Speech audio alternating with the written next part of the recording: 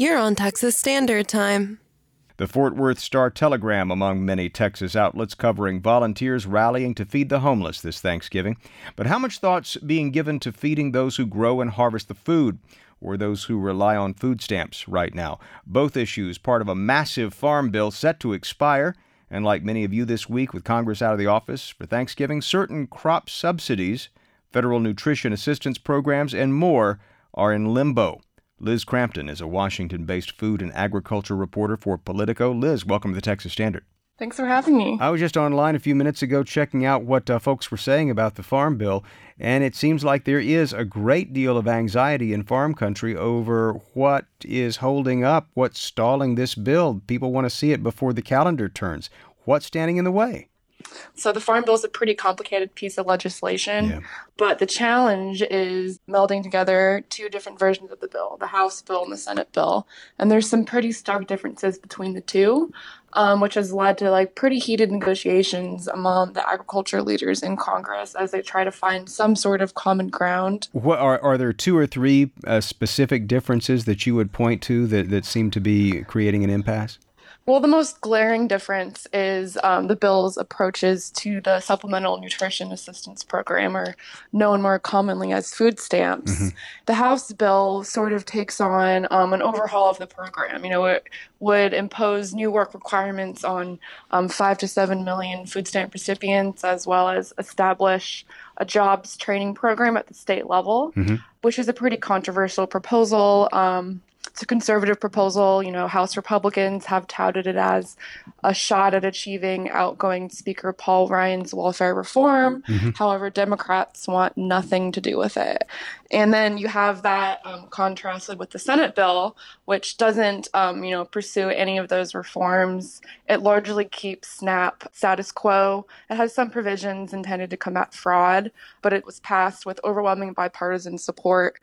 So the challenge is, how do you find a compromise? Yeah. A key player here is a Texan, Congressman Mike Conaway. He's a Republican from Midland who chairs the House Ag Committee.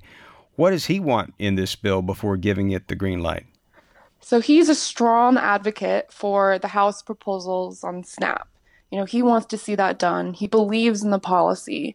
He also has some must-have provisions, across the bill. And the commodity title, he wants to make sure that farmers, see consistent payments and support from USDA, especially in the tough economy that they're facing right now. He's a strong champion of farm subsidies. And, when it comes to conservation issues, he wants to see a streamlining of the programs in order to make it easier for producers to participate in conservation programs. Lay this out for how this plays out on the family farm. What are the stakes for farmers and ranchers if there's not a bill passed during the lame duck?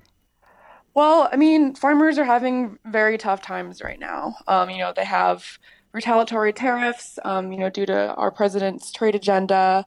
Prices are low. Farmers are struggling. This is a hard time for them. So you hear lawmakers say over and over again, we need to give our farmers certainty. They need to know that they can count on those payments from USDA. Lenders need to know that, the programs are going to stay consistent.